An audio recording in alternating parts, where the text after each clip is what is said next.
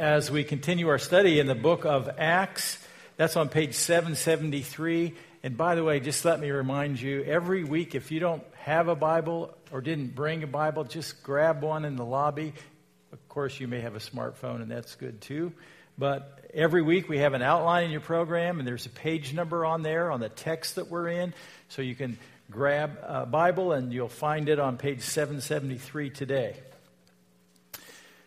In Acts chapter 1, verse 8, Jesus said his last words to his followers. He said, "But you shall receive power when the Holy Spirit comes on you, and you will be my witnesses in Jerusalem and in all Judea and Samaria and to the ends of the earth."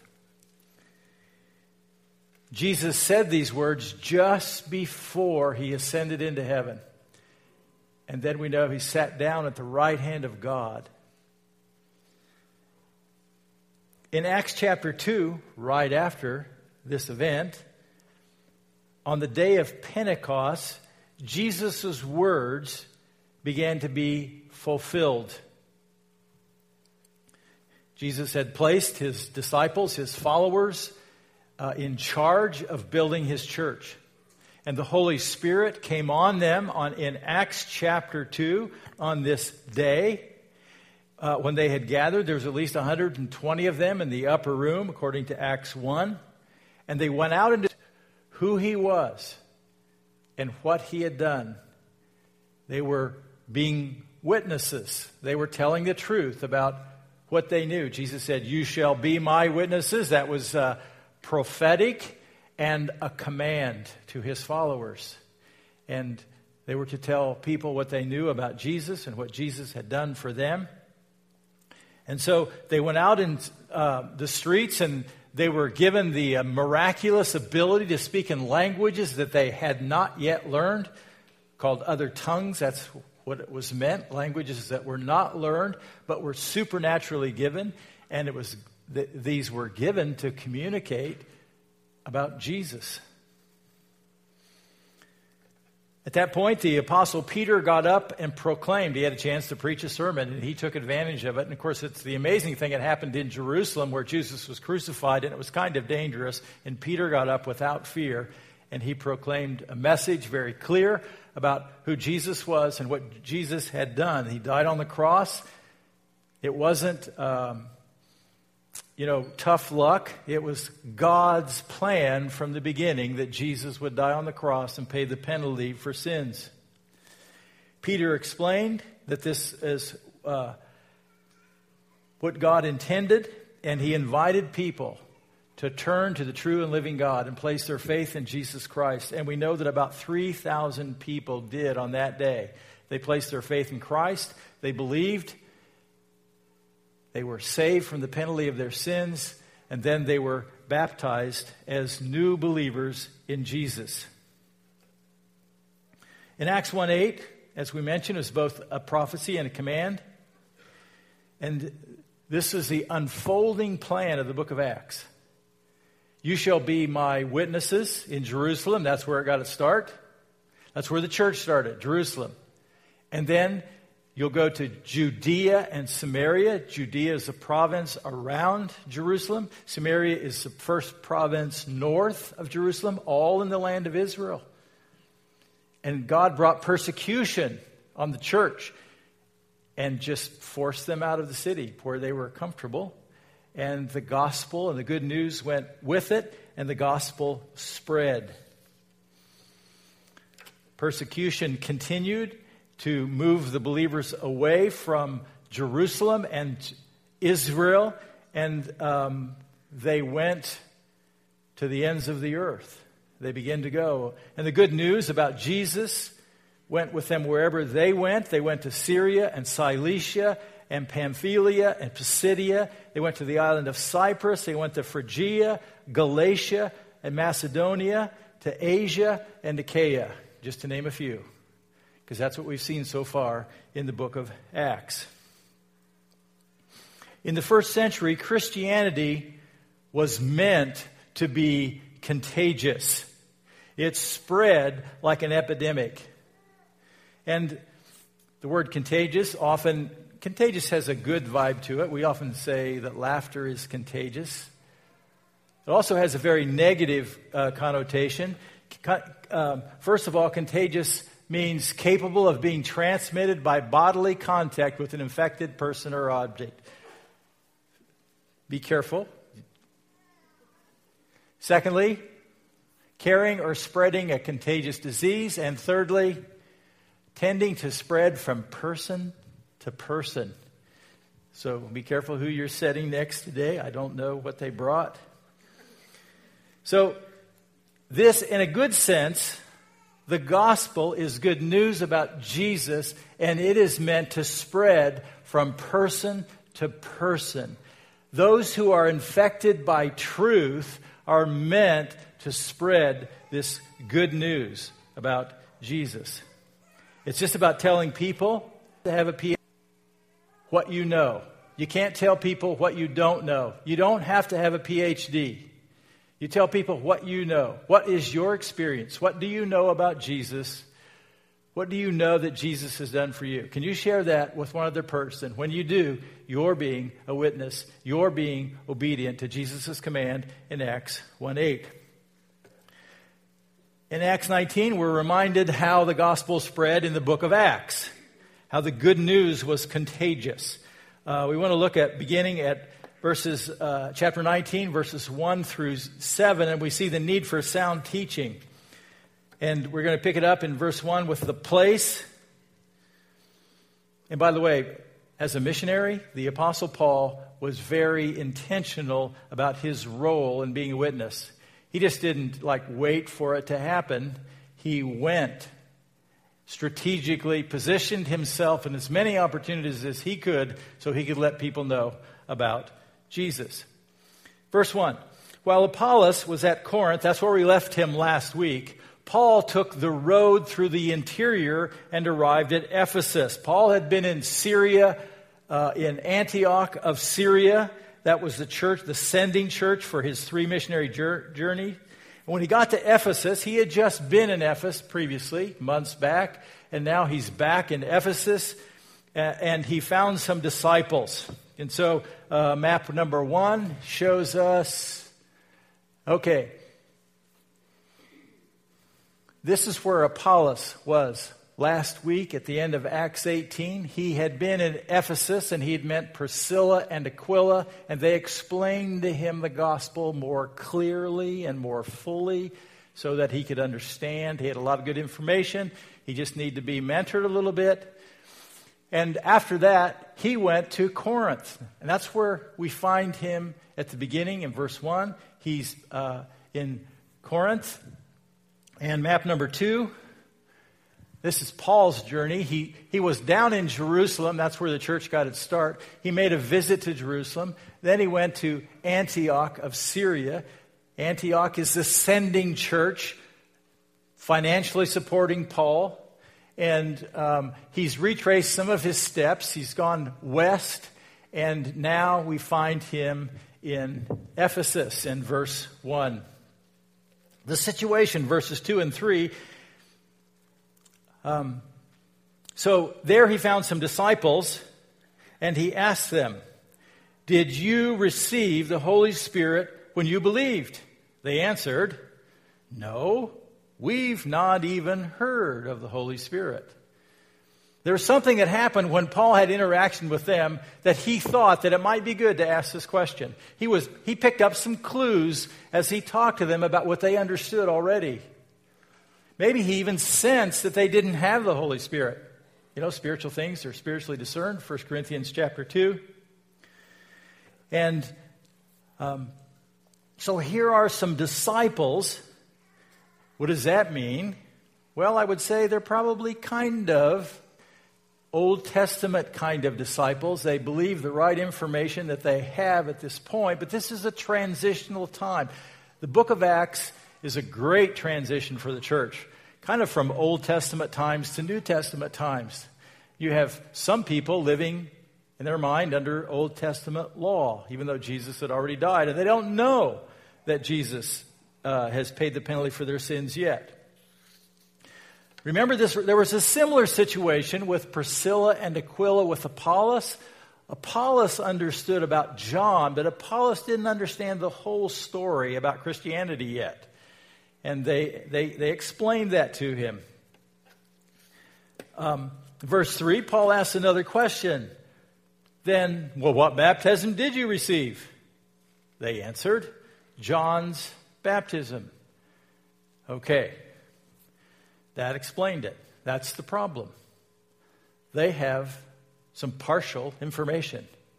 They don't know the rest of the story. They explained they had received John's baptism. Well, John had a very big role in the life of Jesus. And he was an important, his birth is mentioned in Luke 1. He was so important how he came to be. And his birth was a fulfillment of Isaiah 40 and Malachi 3 about there would be one who would prepare the way for the Lord. And so John had a role of preparation. He came to explain that God was sending Messiah, the promised one, and his job was to get people ready. How did he do that? He told them to repent. The kingdom of God is at hand. Get your lives in order, folks. It's time. God is going to change things big time. You better be ready for him. In fact, God is going to show up. The kingdom of God is at hand because the King, Jesus, is at hand. And so thousands of people went out to hear John in the desert, and they went to the Jordan River where John was preaching, and they got baptized by John or his disciples. And so and the whole purpose was to get people ready to hear when Jesus showed up. So a large number of people were ready, and it was easy for them to listen to Jesus when he came because of their interactions with John. Verse 4, the instructions, here's Paul bringing clarity. Paul said, pretty much what I have just talked about, John's baptism was a baptism of repentance. He told the people to believe in the one coming after him, that is Jesus.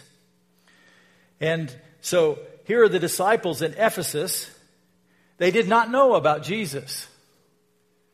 They did not know about Christian baptism yet. They did not know about the Holy Spirit.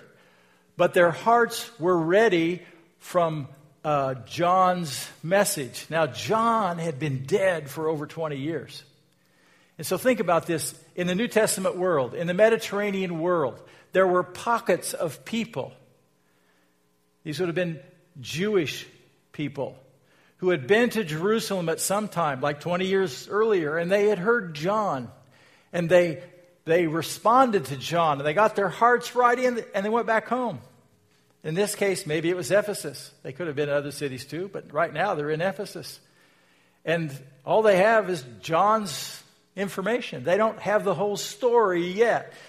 And I'm guessing that Paul found this on many occasions where he would run into people who had been to Jerusalem at some time in the past, and they got part of the story, and now Paul just has the opportunity to clear things up.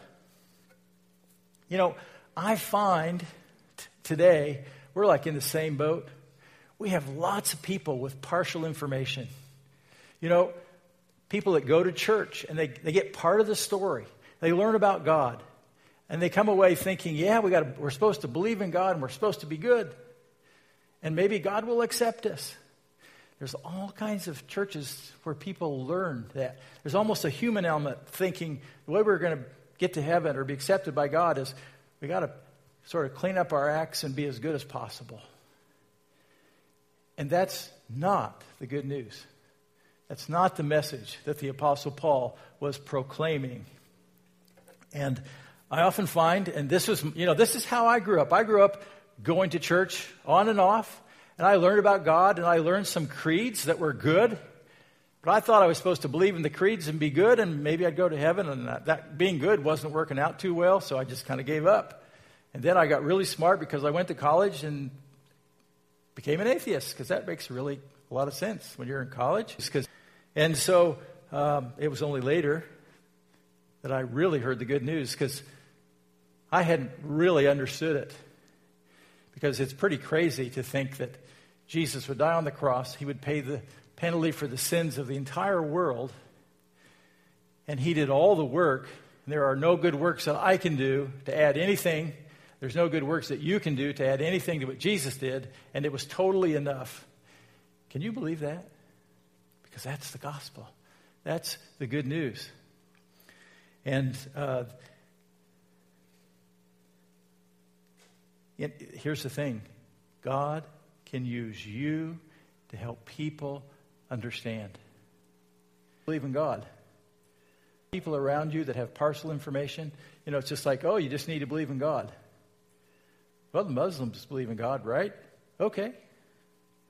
Is that the gospel? No, it's not. The result to Paul's ministry, verses 5 through 7, on hearing this, they were baptized, those Ephesian disciples, in the name of the Lord Jesus. They received Christian baptism. And, Luke doesn't tell us the whole story. Luke gives us a capsule. We shouldn't expect, Luke wasn't there. Okay, there were 723 words that were said here today, and I'm going to write them all down. No, Luke just gives us the short version of what happened. On hearing this, they were baptized. What did they hear? Well, probably heard a sermon from Paul, and he probably answered a lot of their questions. And then they were baptized. We don't know where. When Paul placed his hands on them, verse 6, the Holy Spirit came on them just like it happened with Peter at Cornelius' house, and they spoke in tongues and prophesied. There were about 12 men in all. Now we know the number. There were 12.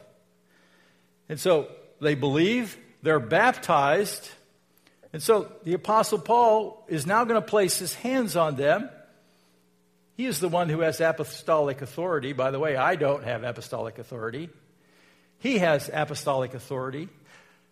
No New Testament is written. They have no information that we have about the New Testament. They have the apostles' teaching, the apostles' doctrine.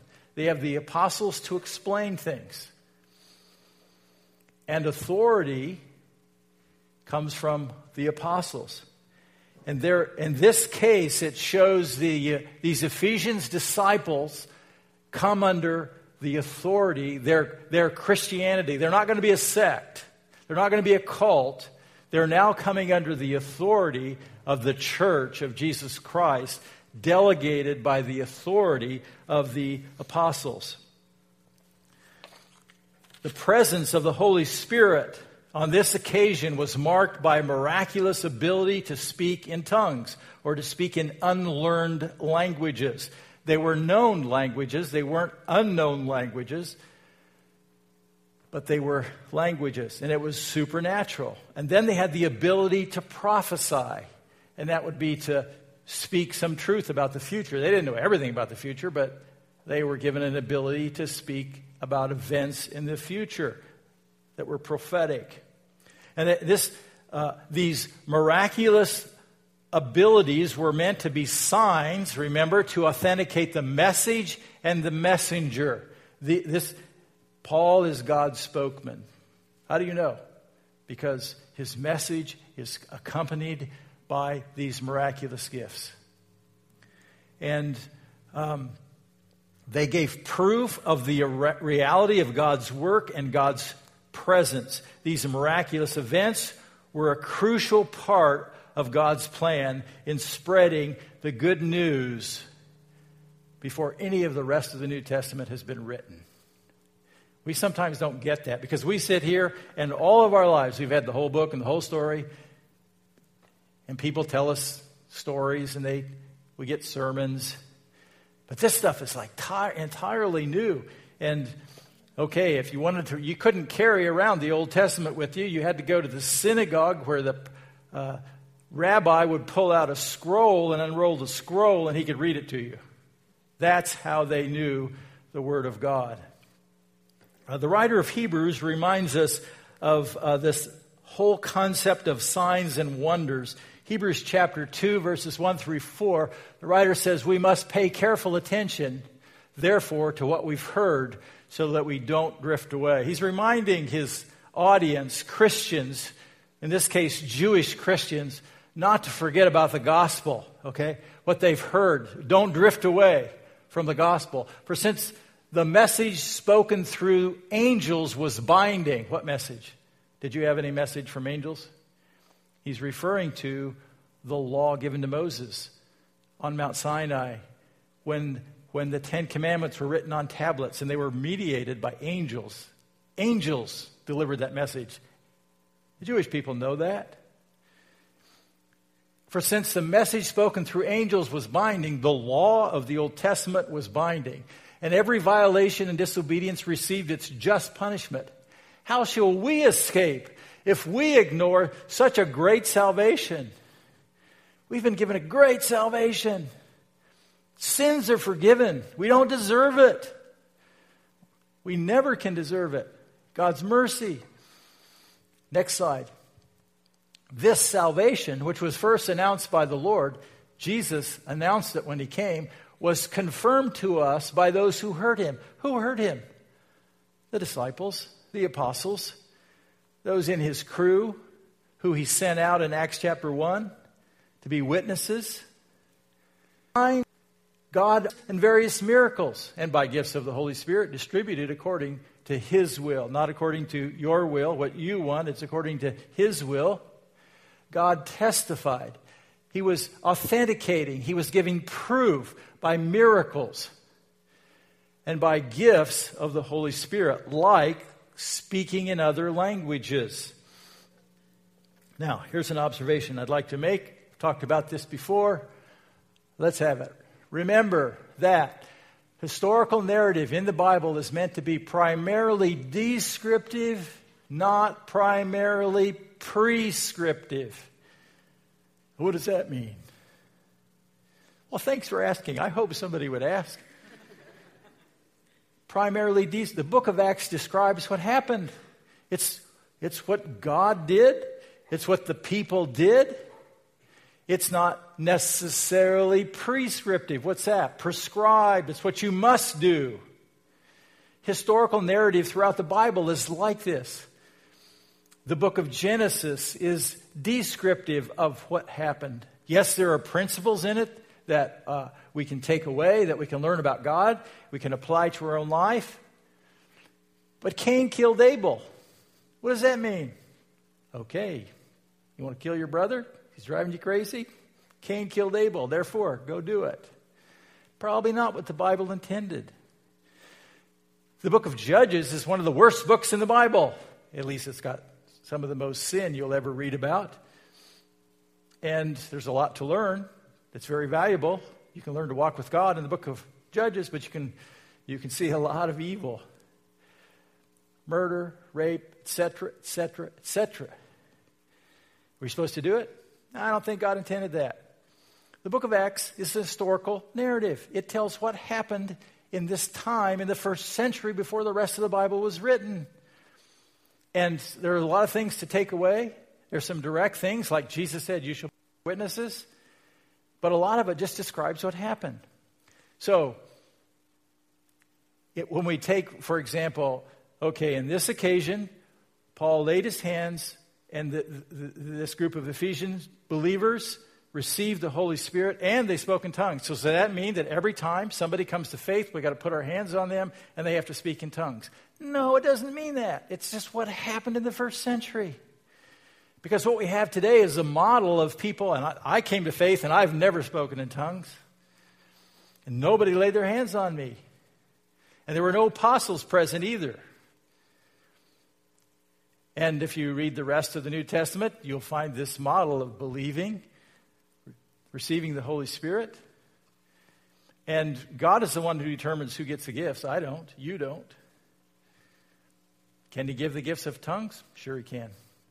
I don't think it's normative. But he can. And if he does, it's to authentic. Number two, secondly, the need for we had the need for instruction. Now we had the need for strategic evangelism. And by the way, need for instruction, people just need clarity about the truth. It's not like I'm the smartest person in the world. It's not like, well, the Bridge is the only church in town who has the truth. No, but this is what matters, is this book. What does this book say?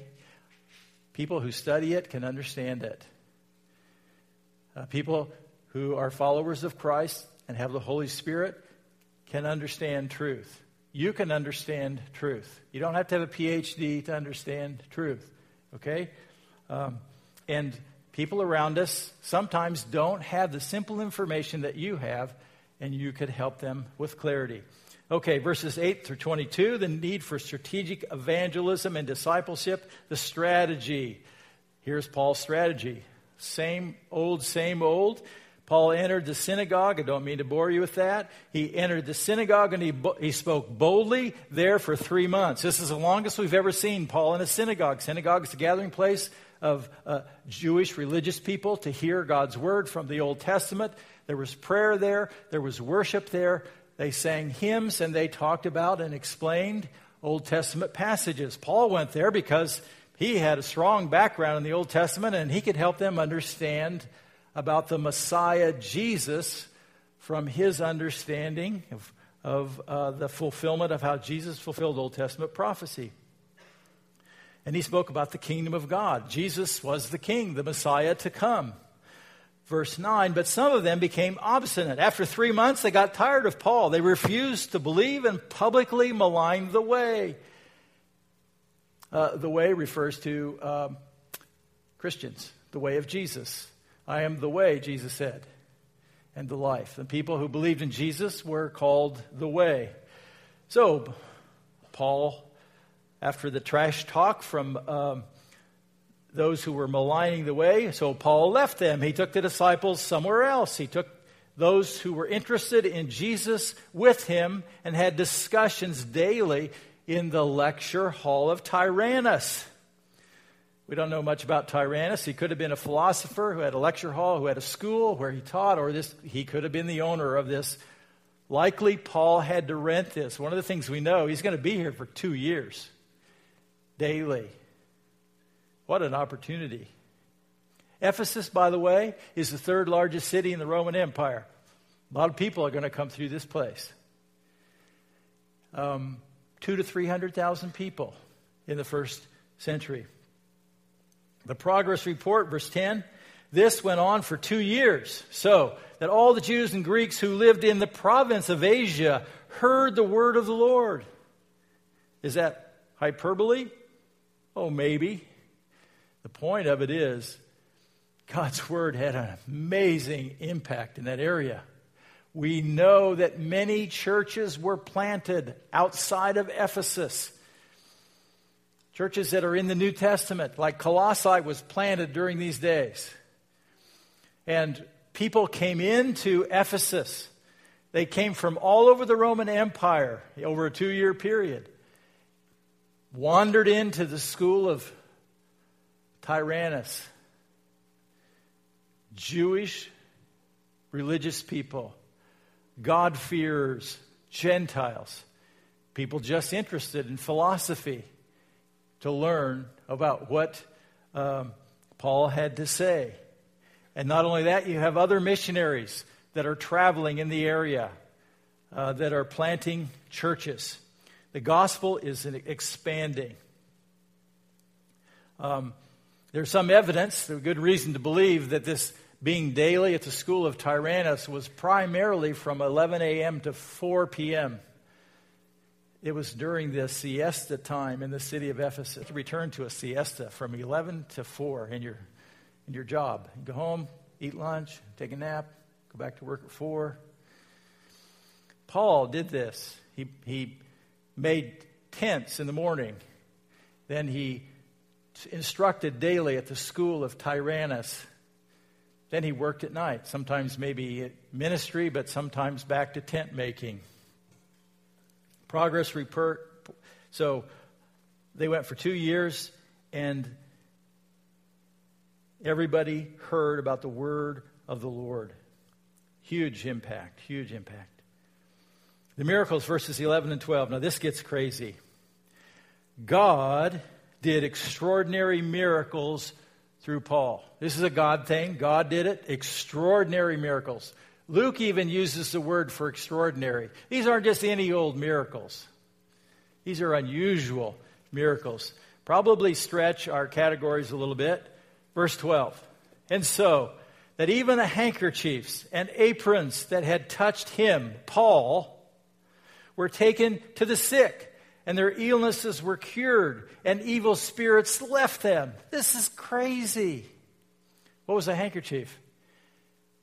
Well, it was a sweat rag that Paul used in making tents. And what was an apron? Well, it was like the sash that Paul used around his waist when he was working. And people got the idea, if we could just take something Paul has touched, because Paul is, no, it was God who was doing these miracles. Now, what's the back? There's a backstory, there's a backdrop to this whole thing. In Ephesus was the temple of Artemis. We're going to see about it next week. In Ephesus, the city was way into the supernatural. Magic arts, spells, casting, see that in just a minute. So there's this huge power thing going on. People get the most power in the supernatural. And so God showed up with power to get people to listen to Paul's message, to get people to listen to Paul, that he's the real deal. And now it gets humorous. By the way, this passage, is this descriptive or prescriptive? Should you get handkerchiefs? By the way, these were sweat rags that touched Paul. You can't get one of those. There are people today, you could find it, just Google prayer cloth. And they use this passage, and it was a sweat cloth, but they have prayer cloths. And they anoint them with holy oil, and you can get one free if you send them your name and your address. And they'll just send you one free. And you're on their mailing list for the rest of your life. And, by the way, billions of dollars get raised and spent. And some of these people live in some really nice homes because of their prayer cloth ministry. God can heal, that, no doubt about that. He can do it whenever he wants to, but he doesn't do it by people manipulating him to do things. Okay? There was nothing magical about what God did here. Okay, this gets kind of humorous. There's a power encounter, verses 13 through 16. Some Jews who went around driving out evil spirits tried to invoke the name of the Lord Jesus over those who were demon-possessed. So these guys are not Christians. They're Jews. They have a Jewish background. They have Old Testament information. They have information about the true and living God. Sometimes Jewish exorcists were effective in using God's name, the true and living God of the Old Testament. And at times, casting out demons from people in the name of Jesus. And they're thinking, he can do that. I bet we could do that. Let's just do what Paul's doing. Let's repeat his actions. They would say, in the name of Jesus, whom Paul preaches, I command you to come out. That sounds good. We copy Paul. It worked for Paul. Why not them? Verse 14, 7 sons of Sceva, a Jewish chief priest, were doing this. Sceva was not a Jewish chief priest. Maybe he was a priest. Chief priests were in Jerusalem.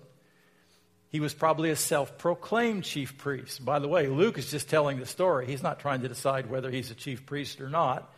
It's a self-proclaimed title that Sceva has, and he has 7 sons.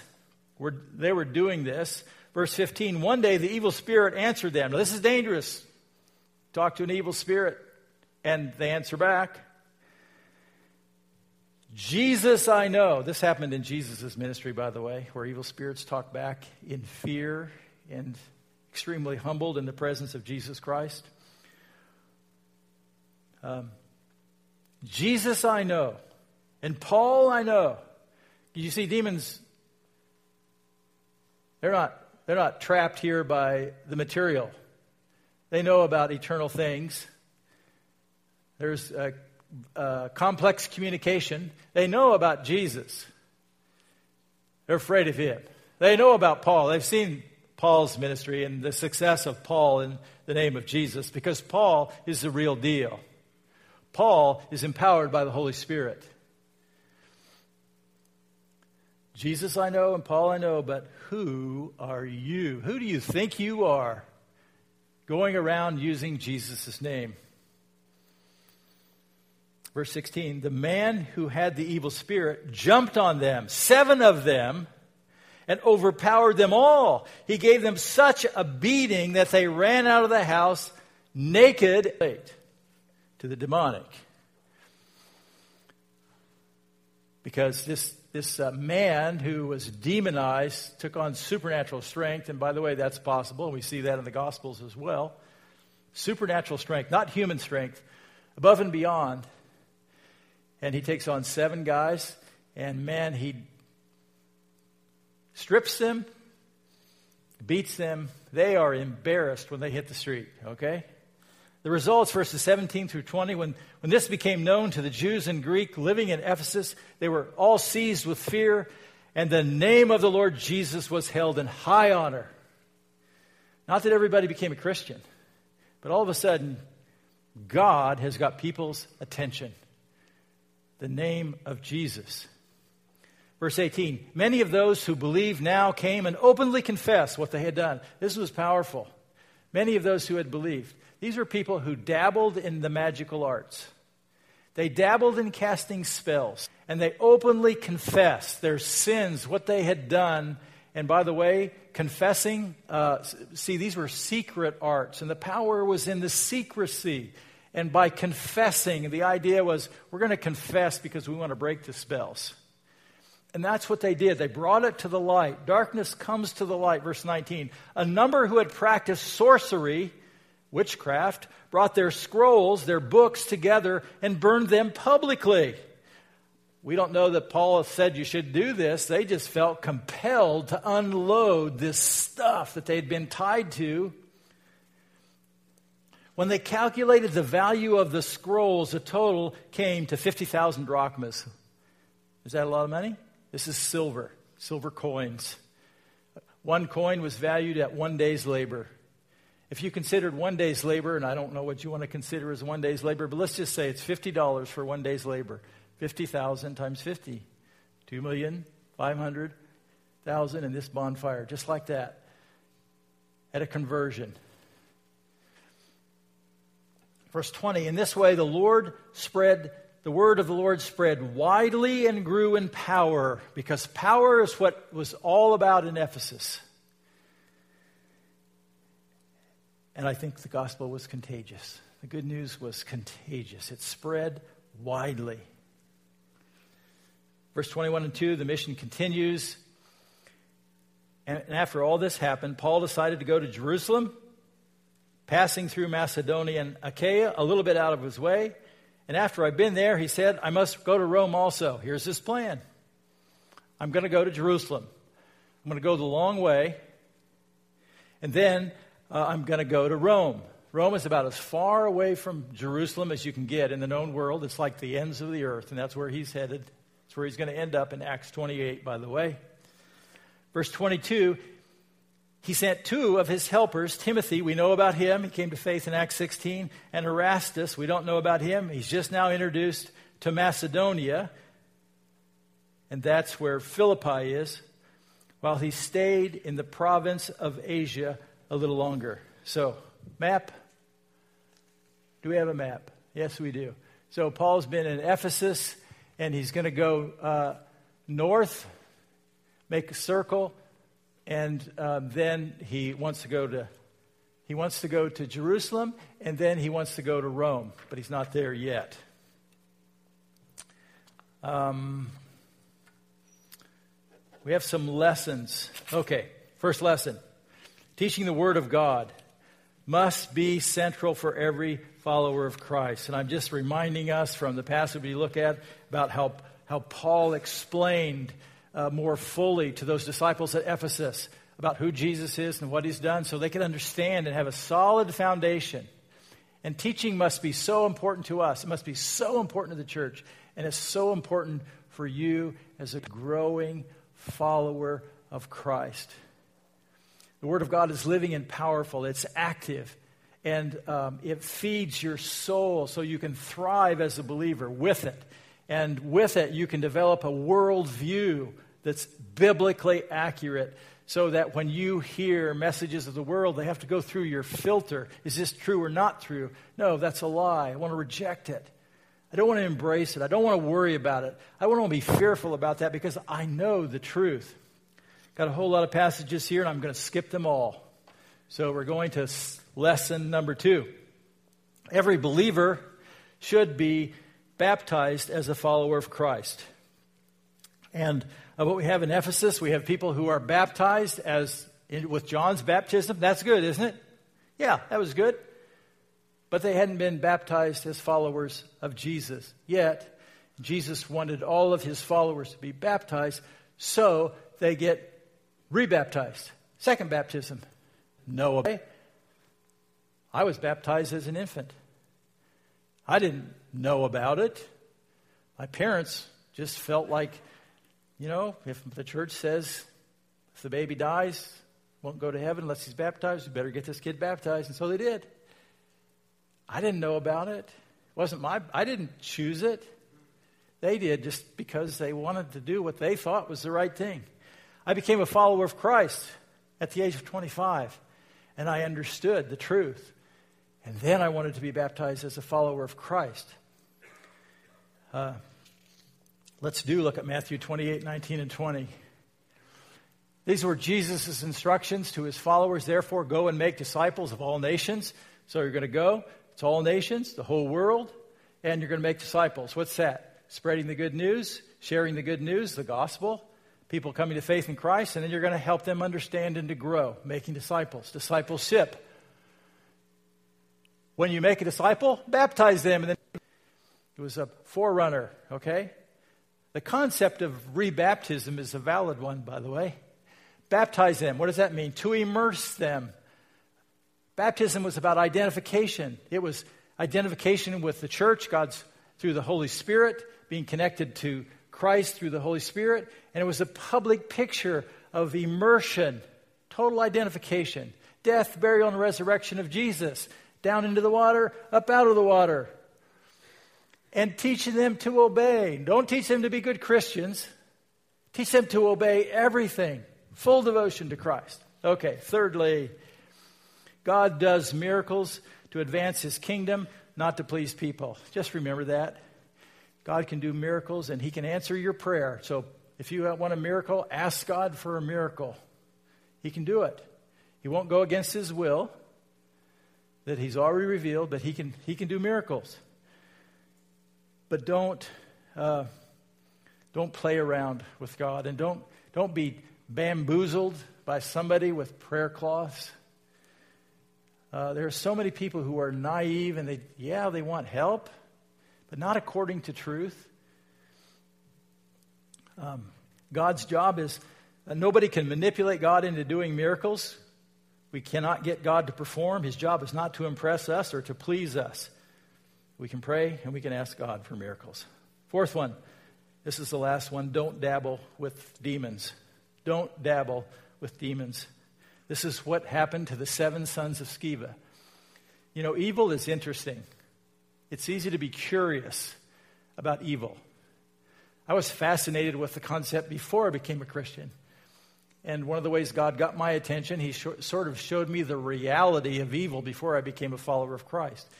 Sort of like, oh yeah, if there's real evil, there probably is. Oh yeah, this is really happening. I bet Jesus is just the real deal. And sure enough, I placed my faith in Christ and everything changed. You don't have to be fearful of evil. There is real spiritual warfare. You have resources to deal with spiritual warfare, but don't go messing with it. Don't go looking for it. Advance the gospel. Don't play around with the demonic. 2 Corinthians 10, 4 and 5 says, the weapons we fight with are not weapons of the world. On the contrary, they have divine power to demolish strongholds. The weapons that we have can demolish strongholds of the enemy. The enemy works against people's minds. That's primarily where strongholds are, in the minds of people. We get deceived. People get deceived. Truth, deception. The enemy has been doing deception from the very beginning in Genesis chapter 3. We demolish arguments and every pretension that sets itself up against the knowledge of God, and we take captive every thought and make it obedient to Christ. So what are weapons for spiritual warfare? Mentioned these a few weeks back. Weapons for spiritual warfare: prayer, life. That's what Paul had. You don't have to be an apostle to do spiritual warfare. You just need to walk with Christ. We have the Word of God. We can speak truth, and we don't have to fear. Don't go looking for trouble. If it comes to you, stand up, walk with Christ. Okay? So, you're to be a witness. Tell what you know. Tell what you know about Jesus. Tell what Jesus has done for you. That's it. We're going to share in a time of communion as we close this morning. And communion is a time that we remind each other that Jesus died for us. And we identify him as a corporate body of Christ. And we take the bread and we take the cup. And the bread is a symbol. It reminds us of the magical or mystical. It was flesh and blood. And the cup reminds us of the blood that was shed. It paid for the penalty of our sins. His death for us. His death in our behalf. He died in our place. So when we take the cup and we take the bread together, it reminds us. Remember this. Remember. Thank you, God. Scripture says, remember this. Remember, remember, remember. That's why we do it. And that's why we keep doing it, because God wants us to remember. Because, if we just did this once every 10 years, you would forget what's central. We would forget. We would come up with other things that we think are important. The latest thing. But it's the death of Christ. That's why we're here. And why we're going to be saved from the penalty of sin forever. So the Bible says that we should confess our sins, that we need to be right with God. 1 Corinthians 11 says, let a man or a woman examine themselves before they take this opportunity to share. And so we just must take the time to make sure we're okay with God. If there's any sin in our lives, we need to confess that. We're not going to ask you to burn your scrolls this morning. Just be honest with God right where you are. And if there's anything that you need to tell God you're sorry for and ask for his forgiveness, just do that. And here's how we're going to do communion.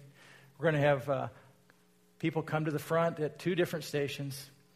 And after I pray and give thanks for the bread and the cup, whenever you're ready, you can leave your seat and you can come to one of the stations, take the bread and the cup, and then just go back to your seat, and you can take that bread and the cup whenever you are ready. Okay? So let's just bow in prayer. Gracious God, I thank you for Jesus Christ. I thank you for the good news. I thank you that we have learned in our lifetime that Jesus died for us. He died in our place.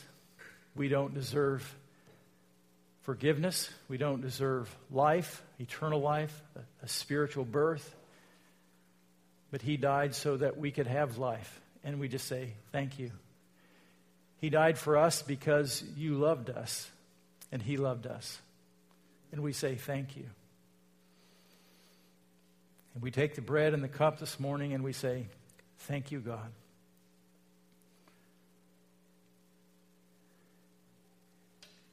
And as you're sitting there this morning, if there's anything in your life you just need to talk to God about, do that silently from your heart. We have a promise that if we confess our sins, he is faithful and just and will forgive us our sins and purify us from all unrighteousness. That promise is true. If you confess your sins this morning, you're forgiven this morning. And you're cleansed this morning.